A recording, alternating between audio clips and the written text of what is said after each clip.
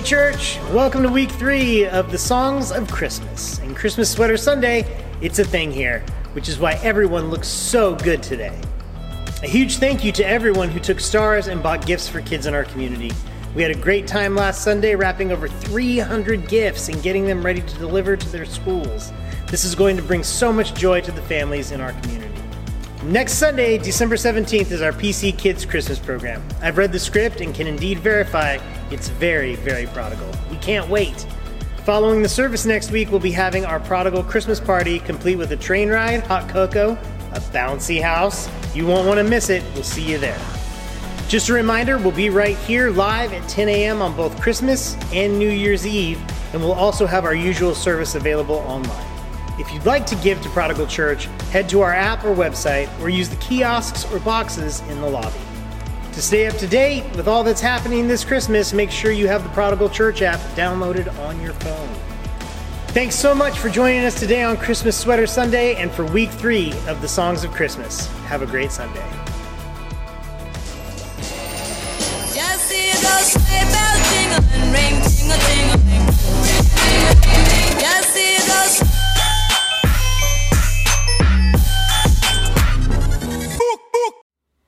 It was winter 1843. A small village in southern France named Roquemieux. The organ in the village church had just been renovated.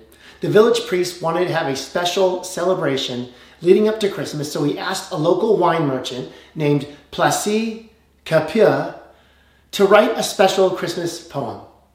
And while in his horse and carriage, riding from Paris to Roquemieux, he penned the words to the poem, Minuit Chrétien. Placide Capua asked his friend Adolphe Adam to put the poem to music. The song took off that very first winter, and within a couple of years, it was a mainstay in churches all throughout France. It was then that the Catholic Church discovered that the author of the song, Placide Capua, was not a churchgoer. And not only not a churchgoer, he wasn't a Christian at all. He lived quite the life outside the bounds of Christian morality. And then the guy who put the song to music, well, it was Adolphe Adam, who was Jewish. So the diocese of the church sent word to all their parish churches to say, stop singing that song.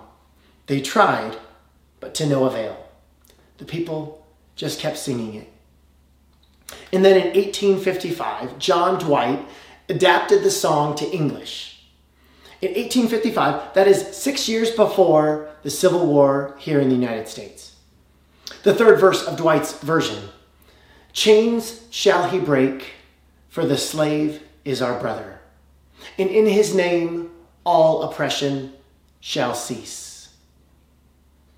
This version became popular in the U.S., especially in the North, who opposed slavery, the abolitionists. 50 years later, it's Christmas Eve, 1906. In a small town outside of Boston, Massachusetts, a Canadian-American engineer, Reginald Fessenden, was sitting at one of his most prized inventions, an electrical device that can transmit sound through radio waves. Now, up until this point in history, the primary use of radio wave communication was for Morse code, for emergencies. But on this frozen night in December, Reginald decided, let's do something that has never been done before. A radio broadcast of live music. Nearby is the Bible, opened up to the Gospel of Luke. Reginald looks at it and sees the words, glory to God in the highest, and on earth peace, goodwill toward men. Then he picks up his violin, leans towards the transmitter, and begins to play a song. The melody of O Holy Night stirs the airwaves, resounding in his ears and in the ears of those many, many miles away. It was heard as far as the West Indies. The first live music ever played on the radio was O Holy Night, over 100 years ago. It is my favorite Christmas carol. This song has challenged the vocal ranges of churchgoers around the world for almost 200 years. Those O Night Divines are notes reserved only for the angels, and yet We all try. Oh, holy night, the stars are brightly shining. It is the night of our dear Savior's birth. Long lay the world in sin and error pining, till he appears and the soul felt its worth. A thrill of hope. The weary world rejoices, for yonder breaks a new and glorious morn. Fall on your knees, oh, hear the angel voices, O night divine, O night when Christ was born. The song brings us back to the first Christmas, that holy night when our dear Savior was born. Now, 40 years before this song was launched, back in 1809, the world was expanding in exploration. And the whole world was also following the march of Napoleon and his conquests. In a world where news traveled slowly, all the nations were waiting with feverish impatience for the latest war news. And all the while, in humble homes across the globe, babies were being born. During that year, William Gladstone was born in Liverpool, England. When he grew up, he served as Prime Minister 4 separate times. That's more than any person in English history. Alfred Tennyson was born in Somersby, one of the greatest poets the world has known. Oliver Wendell Holmes was born in Massachusetts. He was an American physician, poet, professor, and author. Felix Mendelssohn was born in Hamburg, Germany. He grew up to be one of the greatest composers the world has known. And in rural Kentucky, Abraham Lincoln was born. 1809, a year of exploration, a year of conquests and empires and wars. And we must ask the question, what was more consequential? The battles or the babies? What had a greater impact on the world and throughout human history? The new lands or the newborns? So it is with Jesus 2,000 years ago. Long lay the world in sin and error pining. What does pining mean? It means to yearn deeply, to suffer with longing, to languish. To suffer a physical or mental decline, especially because of a broken heart. The world is still pining till he appears and the soul felt its worth. It is in Jesus that in the deepest parts of who we are, we feel the worth and value that we've always carried. And then my favorite line of the song, a thrill of hope, the weary world rejoices. Hope. Hope. Hope is something that we all need, don't you think? When Dex and I are watching a football game together, there comes a time in the game where I say something like, it's over. He will then immediately look at the clock on the game and see that there's still time left. And then he says, if we onside kick it and score a touchdown in 30 seconds with no timeouts, and then convert the 2-point conversion, we can get to overtime, and then who knows? See, for him, there is always hope. And sometimes we need to be reminded of that. We need more of that childlike hope in our own lives. Your situation is going to work out. There's hope. For yonder breaks a new and glorious morn. Fall on your knees. In 2004, I was a youth pastor, and the church that I was working at wanted to provide an adult service that was geared more towards the younger crowd, okay? Younger families, college age. And the thought was that some of the younger pastors would be the primary speakers at this adult service. And so a few of us kind of rotated who was speaking. And I remember being in one of the planning meetings, and one of the pastors said that during the sermon this weekend, he was going to fall on his knees in a dramatic way and then declare that when you bow down on your knees, it is the only place where your heart is above your head. Now, I was young, and I had two immediate thoughts. Okay, number one, well, that's not true. Okay, because if I'm doing a handstand or a headstand, my heart is also above my head. And two, this illustration is not going to land. And so, on that Sunday, in trying to illustrate humility, on the stage, this pastor fell to his knees in dramatic fashion, bowed down, and with his face to the ground, he declared, "This is the only place where your heart is above your head." It did not land. And more awkward than him falling to his knees was when he struggled to get back to his feet and continue the sermon. But just because it was awkward, and just because it didn't land, and just because it wasn't physically true, it doesn't mean it wasn't metaphorically true. Because when we bow down in humility, when we fall to our knees, we are placing what's true in here over what's true in here. Verse 3, "Truly he taught us to love one another. His law is love, and his gospel is peace. Chains shall he break, for the slave is our brother, and in his name all oppression shall cease. Sweet hymns of joy in grateful chorus raise we. Let all within us praise his holy name. Christ is the Lord. Oh, praise his name forever. His power and glory evermore proclaim." I love that line. His law is love, and his gospel is peace. That is good news. Gospel, the word there, euangelion, means good news. His law is love, and his good news is peace. It should be good news. We all need some good news, and we all need some peace. And I think we can all agree that the world is in need of peace. Isaiah 9:6, "For unto us a child is born, for to us a son is given, and the government will be on his shoulders, and he will be called Wonderful Counselor, Mighty God, Everlasting Father, Prince of Peace." The baby born in that manger 2,000 years ago is the Prince of Peace. Since the year 3600 BC, the world has only known 292 years of peace. During this period, there have been 14,351 wars waged, large and small, in which 3.64 billion people have been killed.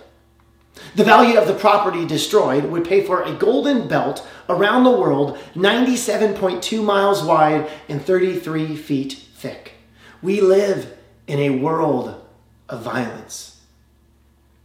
And Jesus, the Prince of Peace, in his manifesto called the Sermon on the Mount, says this: "Blessed are the peacemakers, for they will be called children of God." Peacemakers will be called God's children. But hey, aren't we all God's children? Well, yes. But what Jesus is saying here is something different. He's saying that people who are witnessing these Christians bringing about peace, they're going to call them children of God. Peacemakers will be called children of God because they resemble their Father. There's a family resemblance, and so they're called children of God.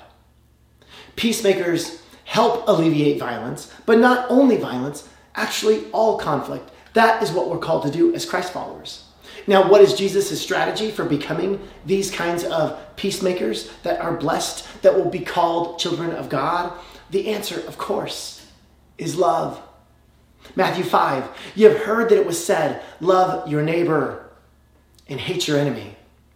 But I tell you, love your enemies and pray for those who persecute you." This is probably the most scandalous thing that Jesus ever said, because it revokes revulsion in us. Our enemies, they're the bad guys. We don't love them, we beat them. We overcome them, we conquer them, we kill them. For the first century Christians, this sense of unfairness would have been at the forefront of their minds. And in case you think Jesus is just teaching this in the midst of peace and harmony during those few hundred years of peace, no, don't forget the context. The Roman Empire ruled the world from England to India. Caesar, ruler of the world, inventor of the salad, had this Pax Romana, means Roman peace. And it was the way in which the empire gave peace through the sword, through violence, through death. We take your land, we take your money, we kill your leaders, and then you have peace because there's no one left to mess with us. Pax Romana. And Israel was one of the many nations oppressed by this empire. We have records of outrageous taxation, somewhere between 70 and 90%. And these taxes went to corrupt, bureaucratic tax collectors. And the vast majority of people lived in vast poverty. There is a record of 30,000 Jews crucified outside of Jerusalem right before the time of Jesus as a show of force by the empire. This is what happens. You don't mess with Caesar. Here's what happens if you mess with the ruler of the world. So for obvious reasons, the Jews and the Romans were enemies. And for the vast majority of Jewish people, their thought is, we should go to war with Rome. It's basic, right? We're God's chosen people. God is on our side, and God is stronger than Caesar. We should go to war. And that's exactly what happens. A few decades after Jesus, we think only a few years, perhaps even months after Matthew writes his biography of Jesus, in AD 66, Israel declares war on Rome, and for 4 years, they suffered loss after loss. The war ends in a brutal defeat. Rome massacres tens of thousands of Jews. You can go to Masada, still to this day, which was the last stronghold for Israel. And then again in 132 AD, Israel goes back to war with Rome, this time following a guy, Bar Kokhba, who claimed to be the Jewish Messiah. It ends with a massive defeat, wiping Israel off the geopolitical map for literally 2,000 years up until 1948. The true Messiah shows us that you don't overcome hate with violence. You overcome it with love. Truly, he taught us to love one another. His law is love, and his gospel is peace. And remember, this was written by someone who didn't believe. But what he knew about Jesus was that he taught us to love one another and that Christians should be people of peace. Let's at least do that. This teaching of Jesus messes with our minds and it messes with our worldviews. And it should. It was meant to. Everything we've known and grown up with about our lives, it's about good guys and bad guys. We like the good guys, but we hate the bad guys. And when I had a kid and my son began to grow up, as a dad, I found it very difficult to communicate to my son when he was younger, like 4 or 5, that we saw in books and movies and shows that there are good guys and there are bad guys. He knew that. We would cheer for the good guys and we want them to win. And I told him that we want to be like the good guys, and good guys aren't mean. And one time I remember him saying to me, yeah, but it's okay to be mean to bad guys. And I'm like, well, son, that's what the kingdom of this world says. But our loyalties are to a higher kingdom founded on Christ, and we're called to love our enemies. Right over his head, right? Because when I was a kid, I grew up knowing who the good guys were and who the bad guys were. It was obvious. He-Man was a good guy. Skeletor was a bad guy. Optimus Prime was a good guy. Megatron was a bad guy. The Goonies were good. The Fratellis were bad. And then Luke and Vader. In Star Wars, things began to change a bit. Because in The Empire Strikes Back, we find out that Darth Vader is Luke's father. No longer is he just some soulless, evil Sith Lord, but he has a name. He's a human. He's a dad. There's goodness in him. And that was my way of helping my son begin to understand the way of Jesus. because in Return of the Jedi, Luke refuses to use violence against his father, and in so doing, he overcomes evil with good. The Gospel according to George Lucas. Jesus loved, and with his dying last breath on the cross, forgives the very enemies who were crucifying him. We cannot overcome evil with evil. We must overcome it with good. The only hope is to convert the energy into some form of restoration. And this is what the kingdom of God is doing in the world, converting power over people through power under love. In fact, this is what defined the church's first existence for 300 years. For centuries, the primary way early Christians witnessed well was by dying well. You see, one of the ways the Roman Empire tried to stamp out the movement of Jesus was to kill Christians graphically and publicly in the hopes of dissuading people from joining this new upstart movement known as the Way. But it backfired. They would have these public executions, and people were given a front row seat to see how well these Christians died, and they would die like Jesus, praying for those who were killing them. And people would observe this and think there is something different about these people. I want in. And the more Rome would publicly execute Christians to discourage conversion, the more people would want to convert. Jesus is the perfect example of this. When Jesus died on the cross, praying for his killers, this moment gives us a real insight into one of the first conversions to Jesus. You have a Roman soldier, a centurion, who has just been involved in killing Jesus. He's watching Jesus die. And in watching Jesus die, the Roman replies, "Surely this man was the Son of God." The resurrection hadn't happened yet. He's just watching how Jesus dies. And that's powerful enough to move him to belief. Now, some think that this sounds weak, and that's fine. It's no weaker than Jesus. It takes far more strength to love our enemies than to hate them.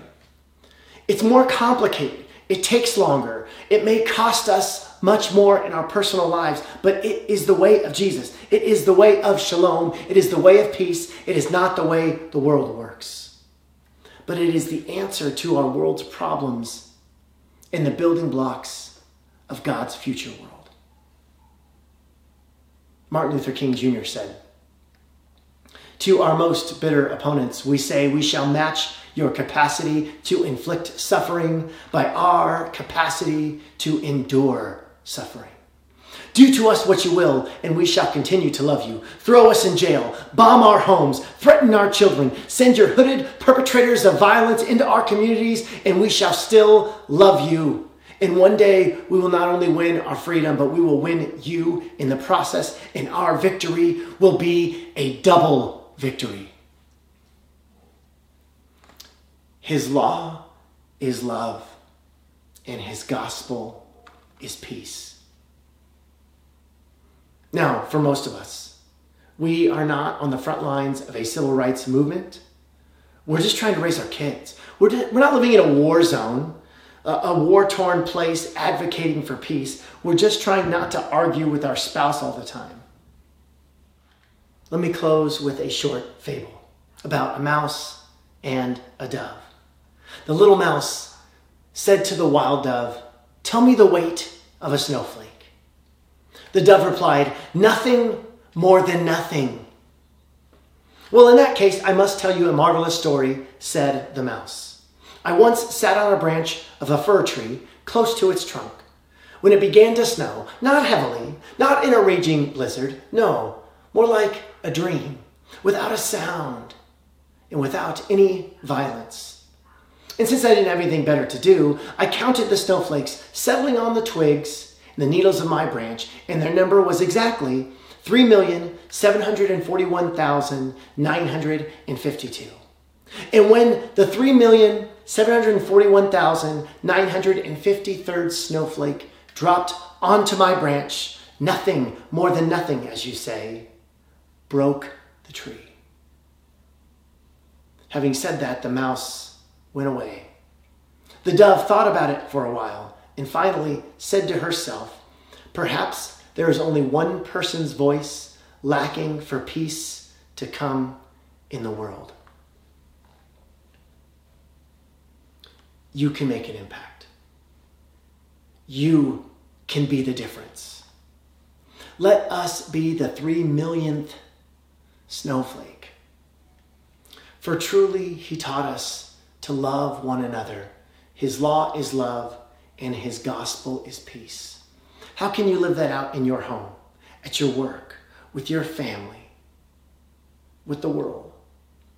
One of the ways that we as a church are living this out is through generosity. Check out this short video.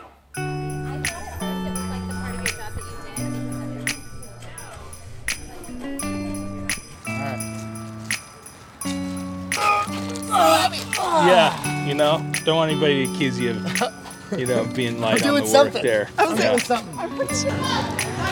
Generosity means giving back to people when you have excess love and hope and care to give, and it's giving whenever you can and taking care of the people around you and being empathetic towards your neighbor. That's generosity. It means being selfless and thinking of others before yourself. What is generosity? I think it's when you do something or give something out of love and without any selfish motives to get anything back. Just, Giving with your whole heart without expectations in return. Like giving when you don't have to. Generosity means giving what you have to someone less fortunate than you or someone who needs help from somebody. To just give something, no questions to ask, you just do it. I love it. So generosity to me, well, this Christmas season feels like making sure that every kid in our community is experiencing the joy that our kids are. We want every kid to feel that special. All right, generosity is giving with joy and giving even more than you can. It means providing for somebody that may not really think they need it and just to help out. Being able to give so much of what God has given to me back to other people. It goes hand in hand with the concept of love and care. I think it's really important in the world because I don't think we have enough of it sometimes. And I think if you're put in a position where you can be generous, I think, why not? Generosity means unconditional giving without any reservations. So the idea of I'm giving without expecting anything in return. That's generosity. Awesome. Generosity means to me not being a selfish person, but giving what you can most give in life. Giving all of yourself and not just hiding back because you're scared or you're nervous. Just being able to go out there and live your life to the fullest while helping others along the way. Jim gets a harder question. The question for Jim is, how do you become the most handsome man in the world? Oh my God! That's easy. You marry the right woman.